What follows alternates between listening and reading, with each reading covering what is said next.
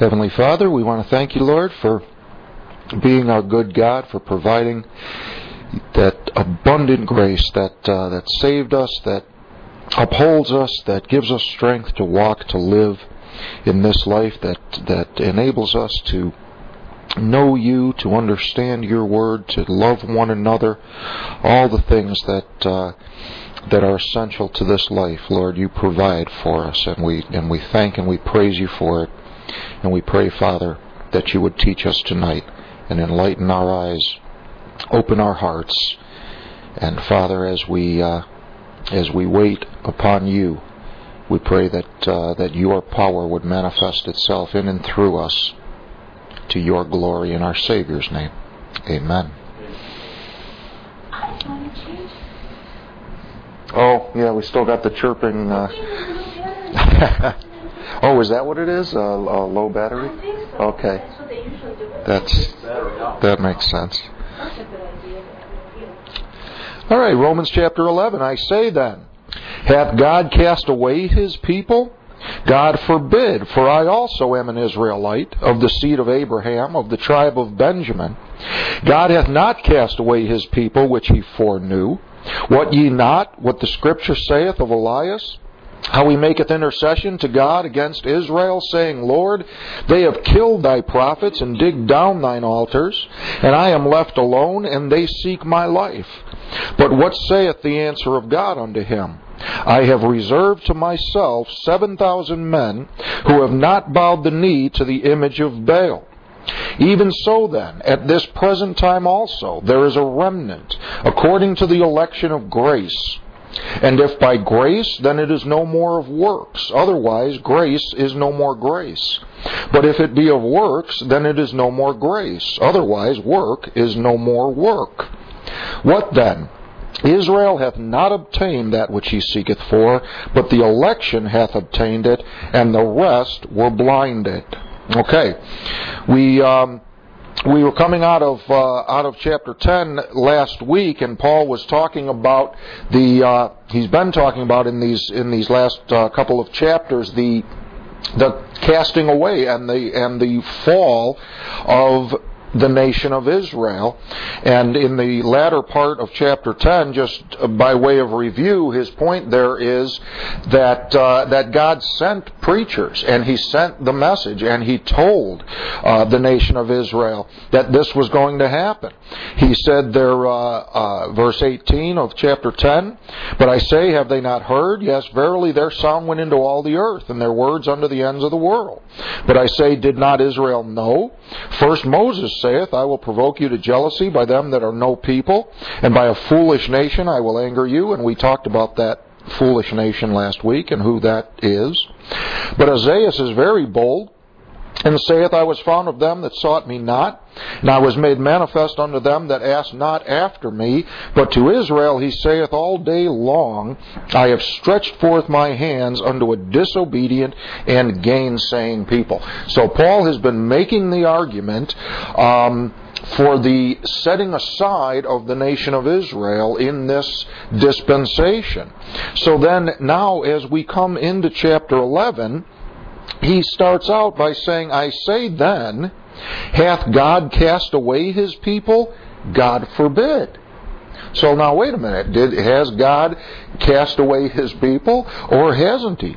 Look further on in the chapter, verse 15, Romans 11:15, For if the casting away of them be the reconciling of the world, what shall the receiving of them be but life from the dead? So they have been cast away.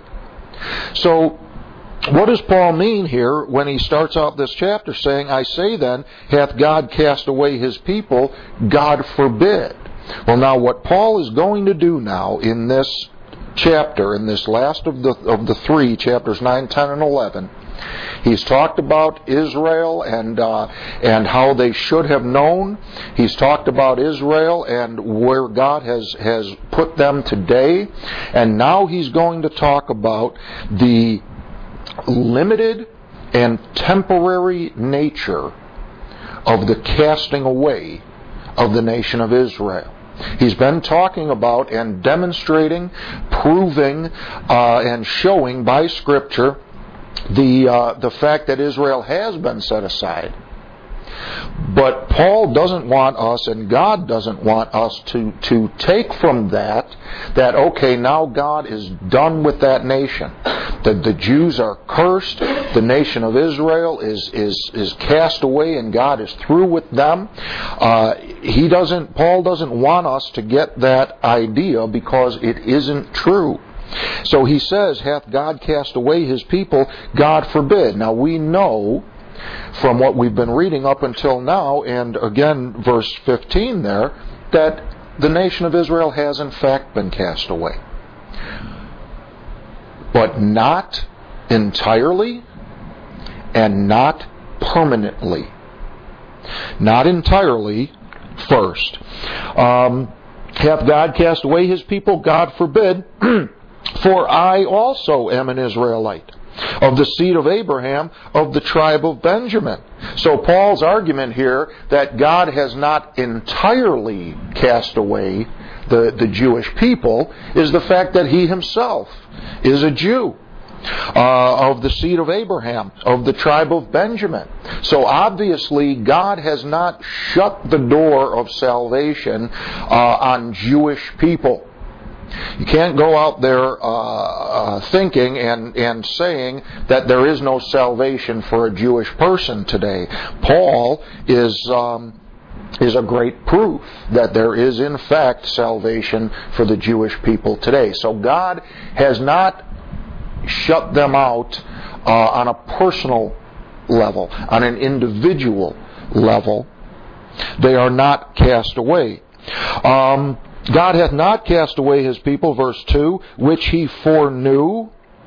Wot ye not what the Scripture saith of Elias, how he maketh intercession to God against Israel, saying, Lord, they have killed thy prophets and digged down thine altars, and I am left alone, and they seek my life.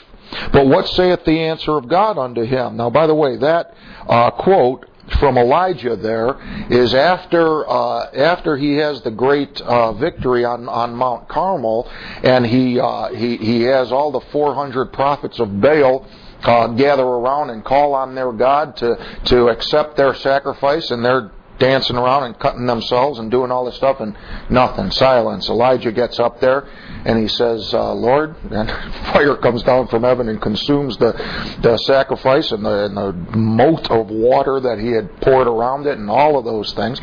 And coming off of this great spiritual victory that he has, and he kind of the nation kind of feignedly turns back to the Lord, that is, not in full sincerity, but for the convenience of the moment. But as a result of that, Jezebel puts out a contract on Elijah's life, and she says, I want him dead.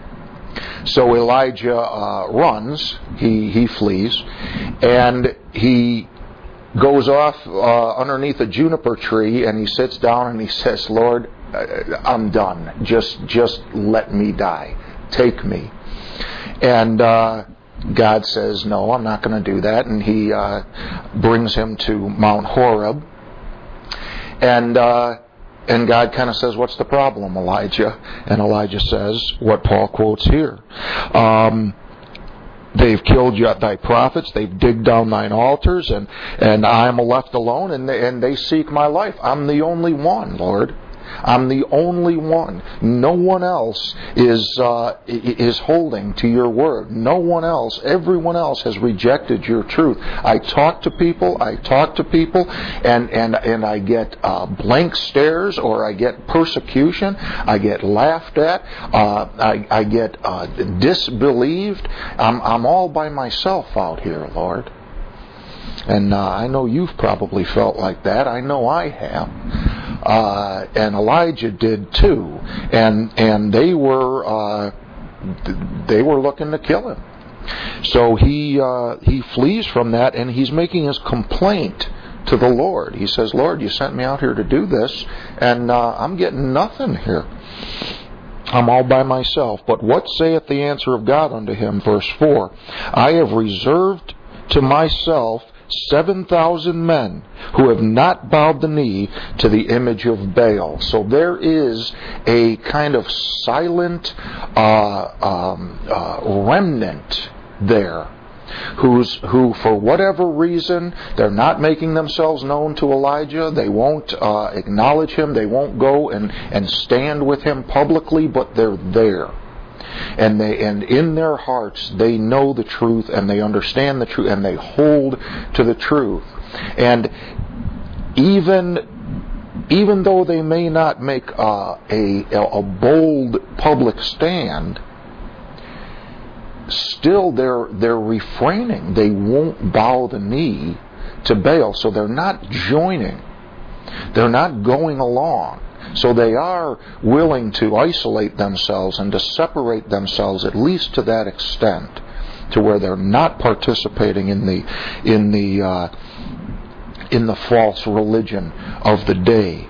So Elijah's got some support out there that he doesn't know about, and you and I, we've got that too.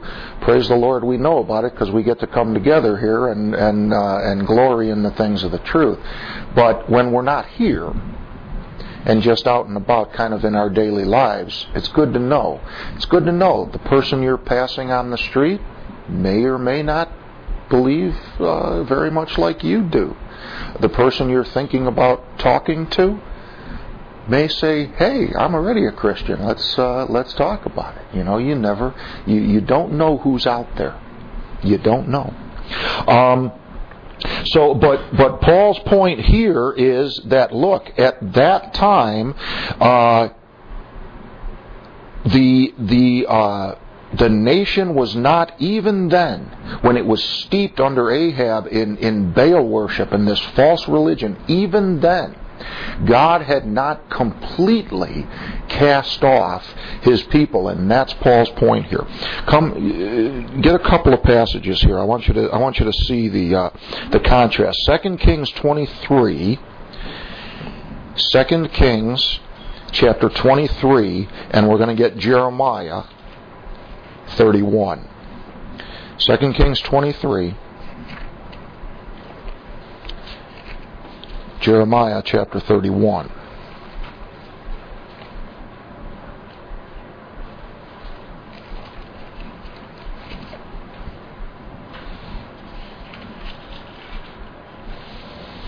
In 2 Kings here,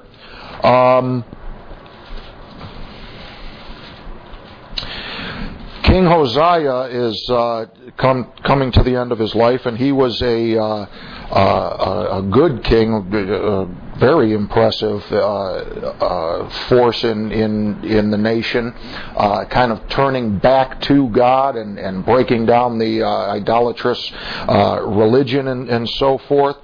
And all the things that he did, they found the book of the law again. It had fallen into misuse and abuse and no use.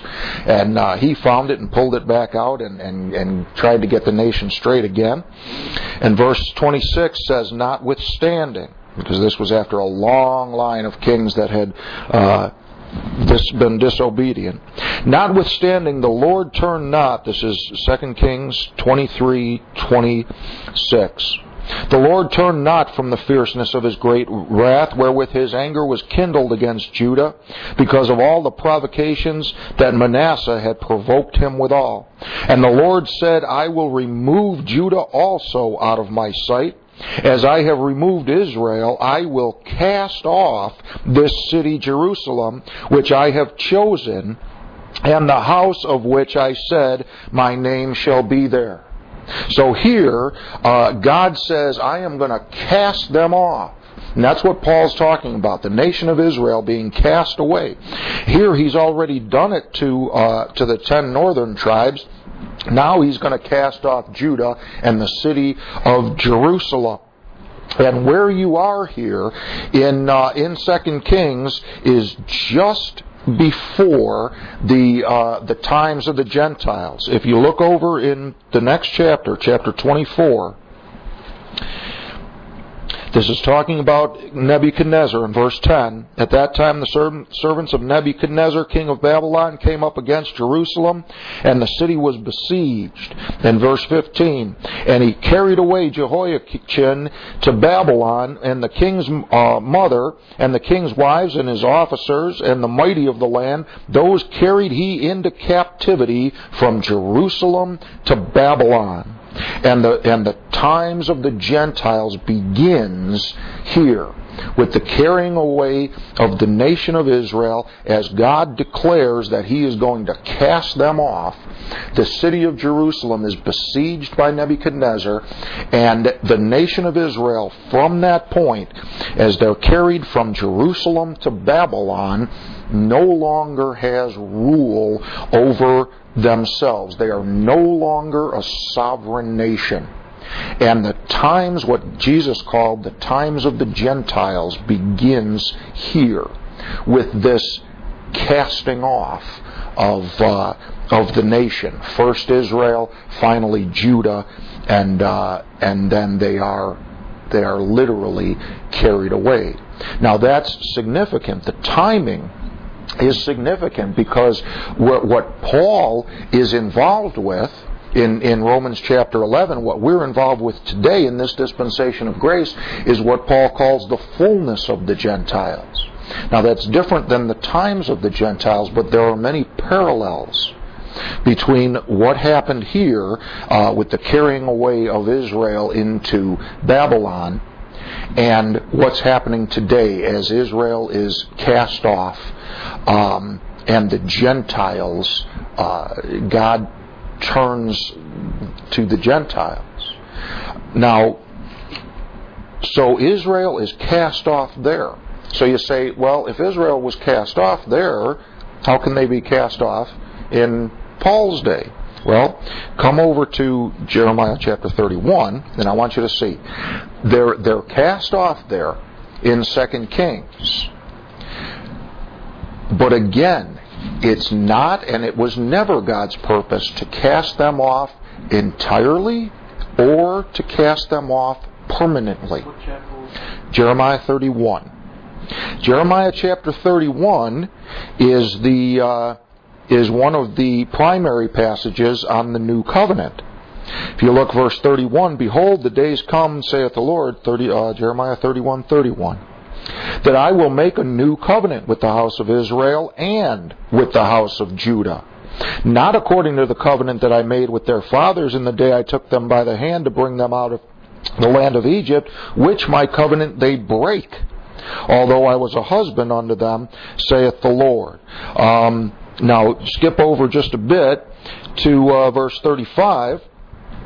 In that context now, thus saith the Lord, which giveth the sun for a light by day, and the ordinances of the moon and of the stars for a light by night, which divideth the sea when the waves thereof roar.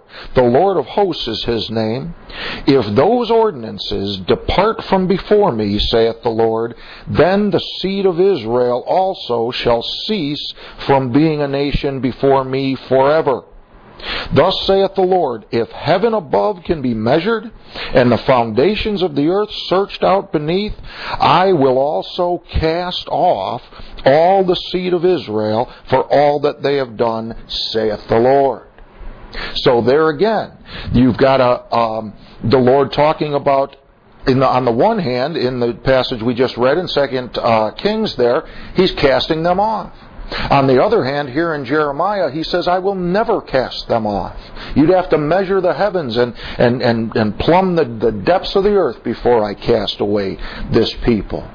So, again, we've got the same situation as we have here in our passage in Romans chapter 11. They're cast off, but they're not cast off. They're cast off partially, and they're cast off temporarily.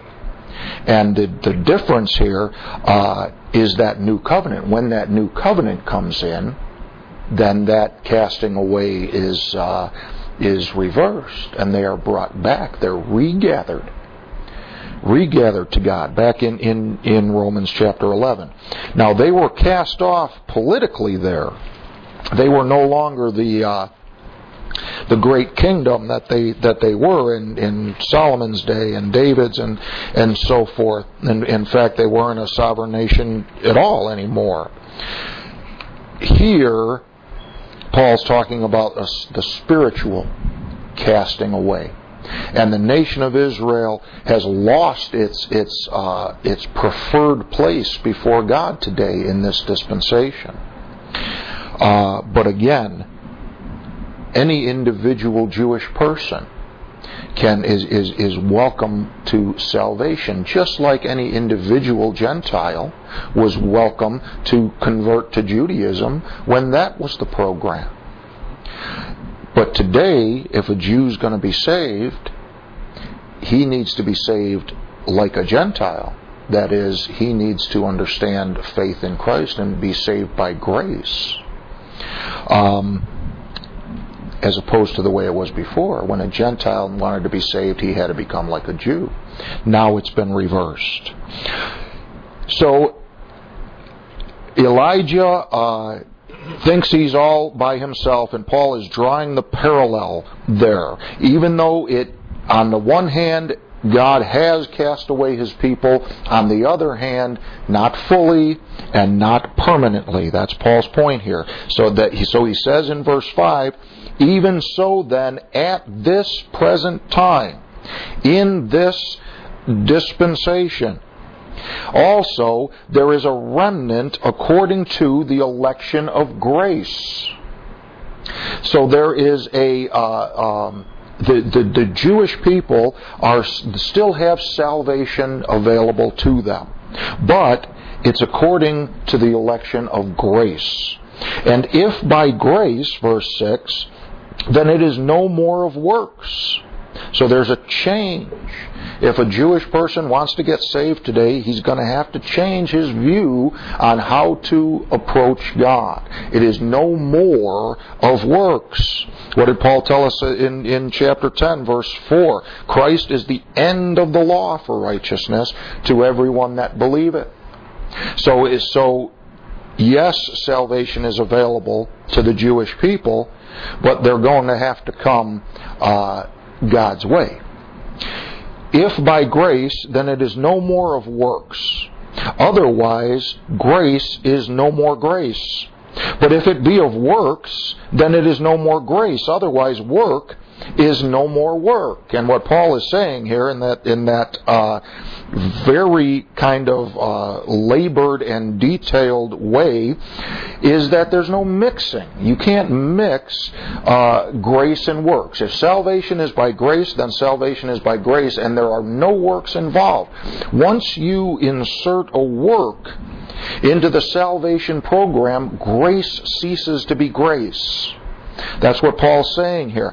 If it's by works, then it's not of grace. And if you do try to insert a work, then grace is no more grace. You have changed the essence of what God is doing today. You can't say salvation is by grace, but if you don't do this, that, or the other thing, then you don't get it. You can't say salvation is by grace as long as you're baptized.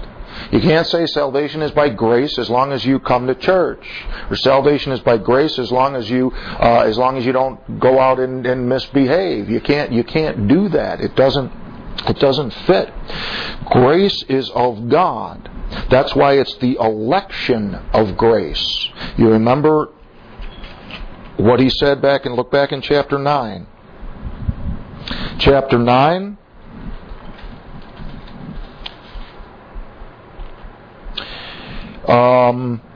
Verse 10, and not only this, but when Rebekah also had conceived by one, even by our father Isaac, he's talking about Esau and Jacob now, for the children being not yet born, neither having done any good or evil, that the purpose of God according to election might stand, not of works, but of him that calleth, it was said unto her, the elder shall serve the younger.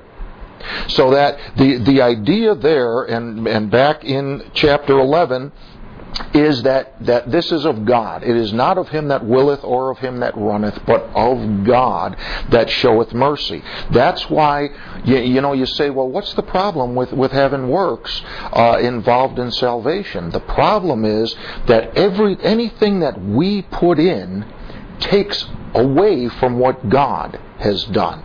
When God told those guys back there out in the wilderness with Moses, he said, if you're going to build an altar, he said, build it out of dirt. And if you want to build it out of stone, don't lay a tool on it.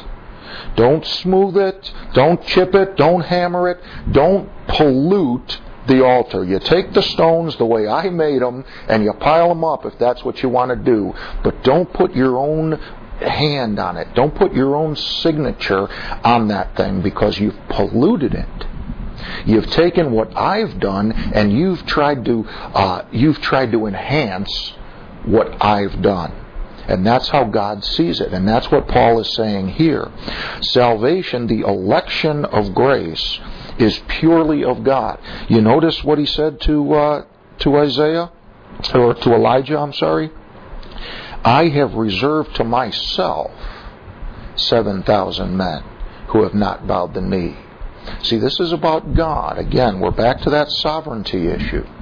This is about God's work and what He's done and what He's doing. It's not about what we can do.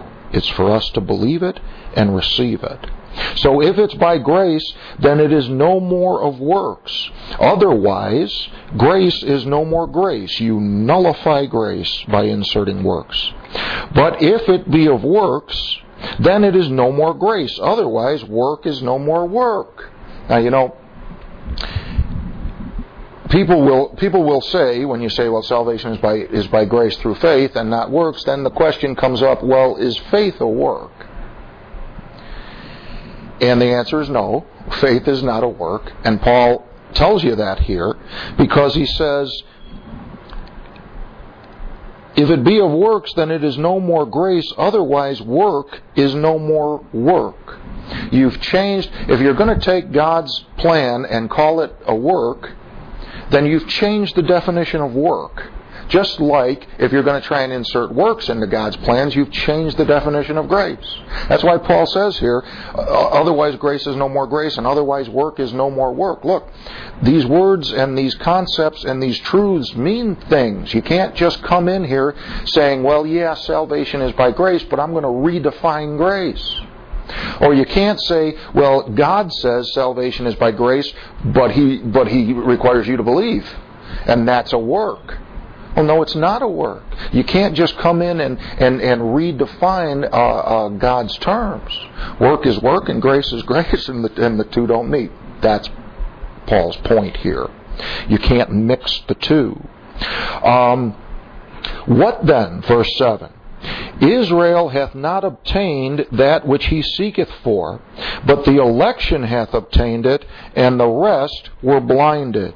And we've seen that in several times now in different ways. Paul has been saying that Israel hath not obtained that which he seeketh for, but the election hath obtained it, and the rest were blinded. Now there, verse 7, is how you get Israel cast away but not cast away, because you have Israel who has not obtained that which he seeketh for. They were cast away.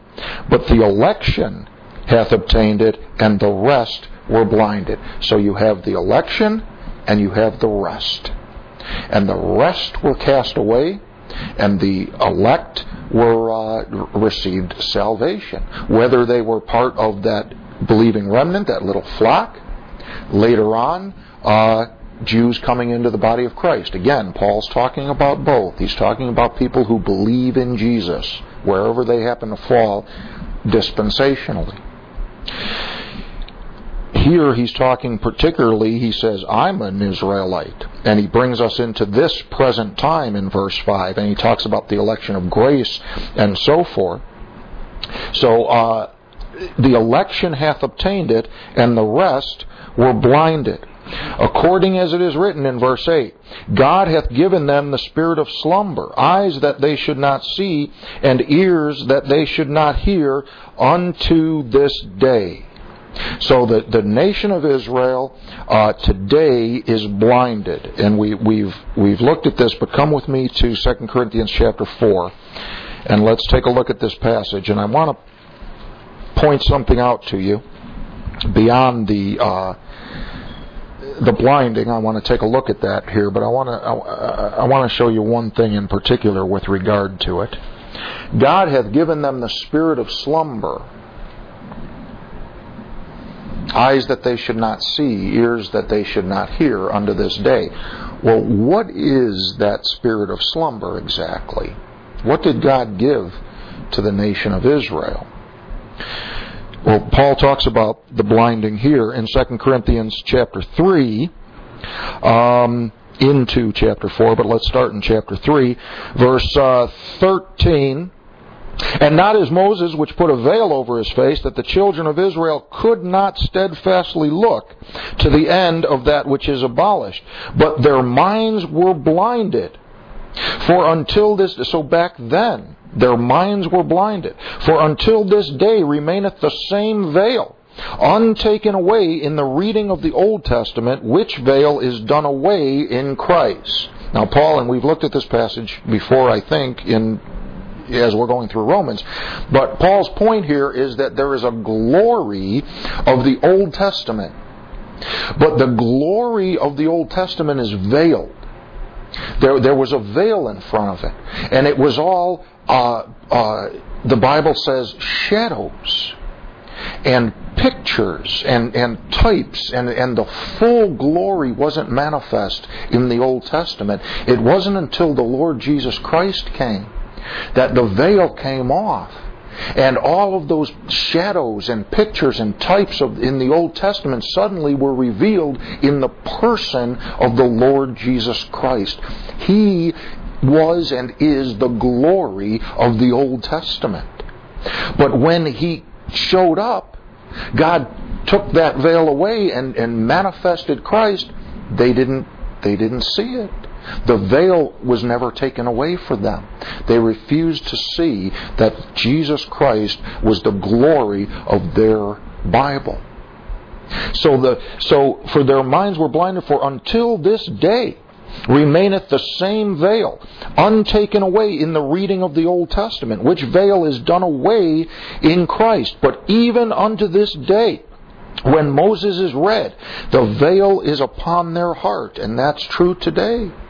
The Jews will meet together in synagogue and in temple, and they'll read the Mosaic Law, and they'll read the Torah, and they're reading all of those types and all of those pictures and all of those prophecies and all of those things that just fill their Bible, pointing to Jesus Christ, and they won't see it, and they don't see it.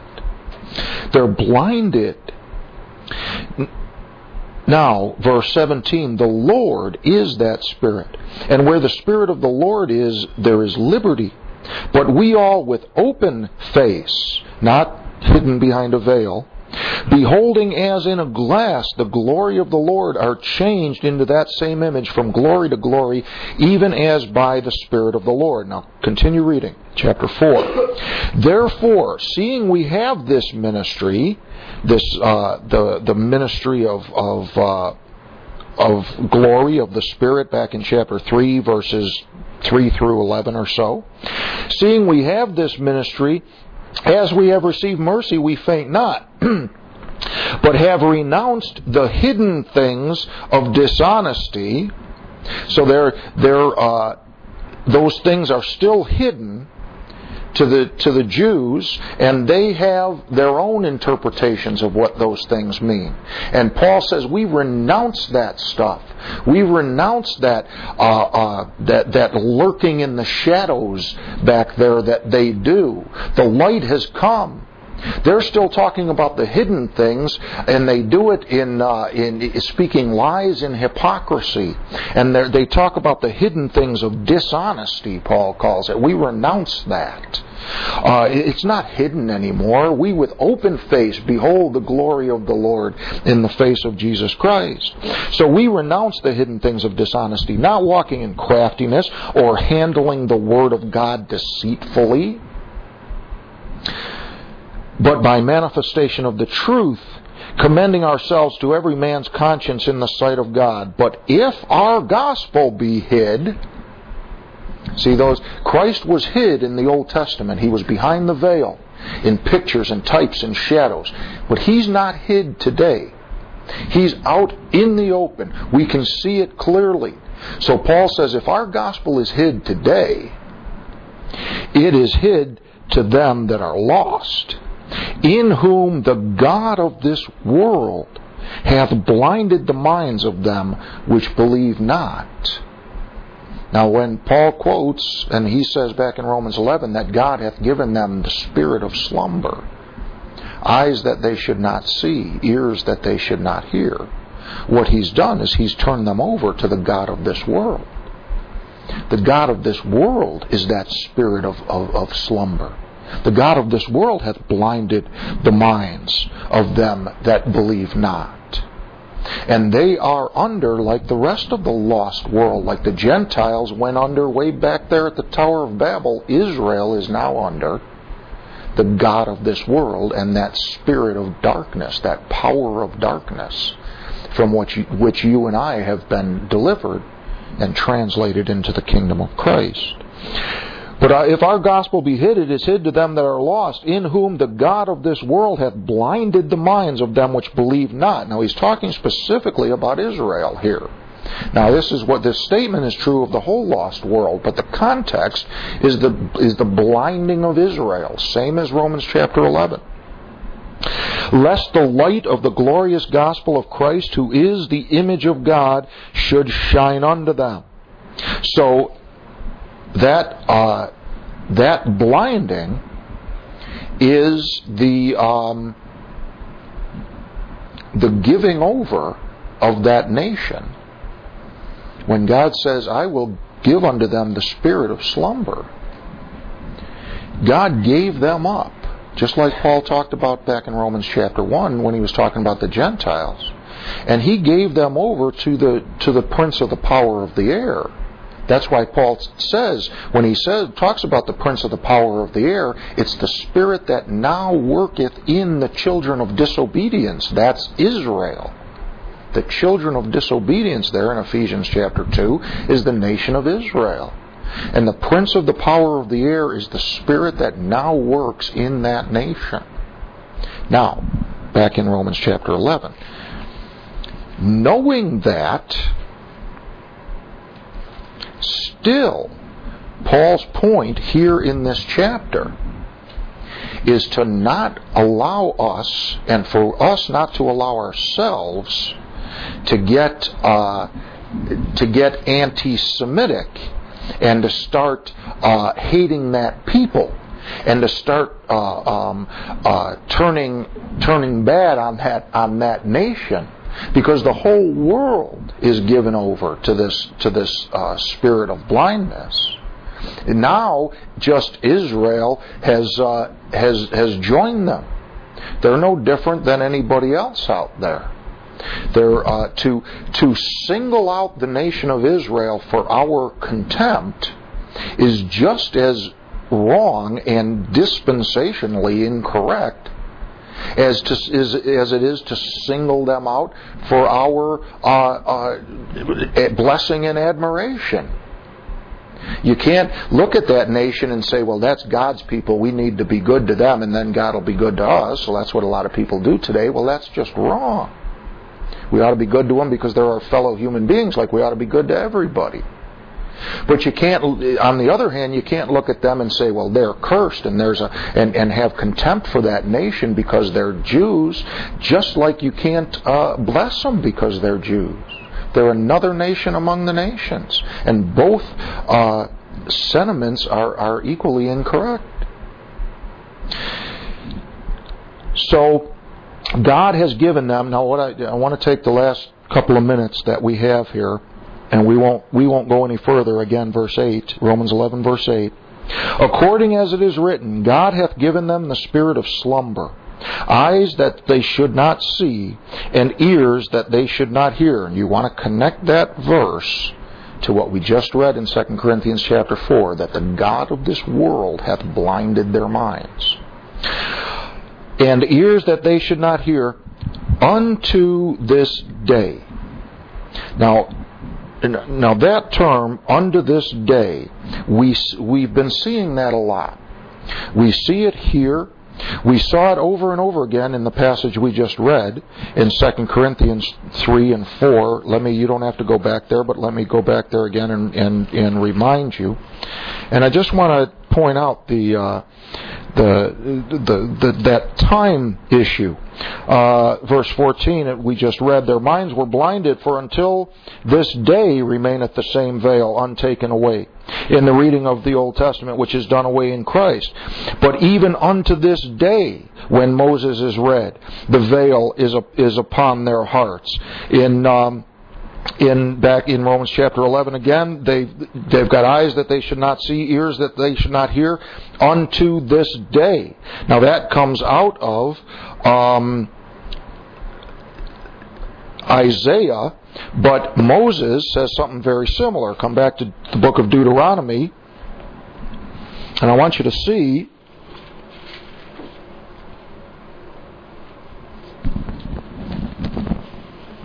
if I can see it. I'll show it to you.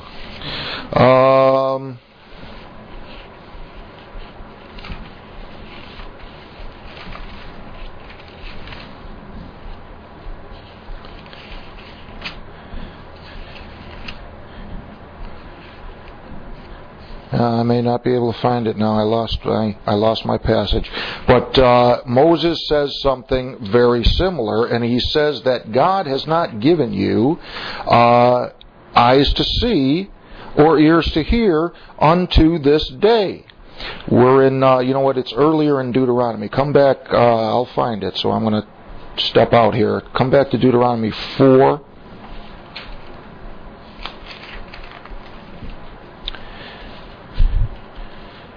It was in the Bible this morning. There was George. It's still there. George used to tell us about I can't find things about this Irish Catholic gentleman that he used to talk to, and he'd tell him, he'd say, you really shouldn't be praying to Mary and doing all that stuff. It's not in the Bible. And the guy would say, well, it was in the Bible this morning, you dirty Protestant heretic, you. And I'm not going to be able to find it, but there we are. Okay. Now, but here's the thing. Come back with me. I sent you over to Deuteronomy, and I can't find the passage, so I'm going to send you back. Come back to Hebrews chapter 5, and we'll get it there. Hebrews chapter 5. You see that over and over again. The Lord said He gave those parables in Matthew 13, and the disciples said, Lord, what are you talking about? Why are you talking to them in parables? And He explained. He opened their understanding, and He interpreted the parables for them and so forth. Then, later on in chapter 15, just a couple of chapters later, He tells another parable, and they go, Lord, what are you talking about? And He goes, don't you yet understand? Are you still blind? Are your ears still not open? And this idea of their eyes have they closed and their ears unto this day, and even until now, here in Hebrews chapter 5, talking about Melchizedek, verse 11, of whom we have many things to say and hard to be uttered, seeing ye are dull of hearing. For when for the time ye ought to be teachers, you have need that one teach you again, which be the first principles of the oracles of God, and are become such as have need of milk, and not of strong meat. You see, God is patient and long-suffering with us in understanding spiritual things to a point. But there comes a time When God says, look, you've been reading and studying, and I've been speaking to you, and I've given you my word. Are you blind even until now? Even up to this day, is the veil still not taken away? Are you not familiar enough with the way I talk, with my words, and how my style of getting truth across? Is it still so unfamiliar to you that you're not getting it? There comes a point. Hebrews says, they were dull of hearing, and when for the time you ought to be teachers. You have need that one teach you again. And he goes on, verse 13, every one that useth milk is unskillful in the word of righteousness, for he is a babe. See, it's okay to be a babe when we're a babe. But there comes a point when you have to be weaned, and you have to get off the bottle and onto the solid food. But strong meat belongeth to them that are of full age, even to those who by reason of use have their senses exercised to discern both good and evil. So this issue of blindness, and this is what Paul has been talking about throughout this portion of Scripture. He closed out chapter 10 saying, quoting God, saying, all day long I stretched forth my hand unto a disobedient and gainsaying people.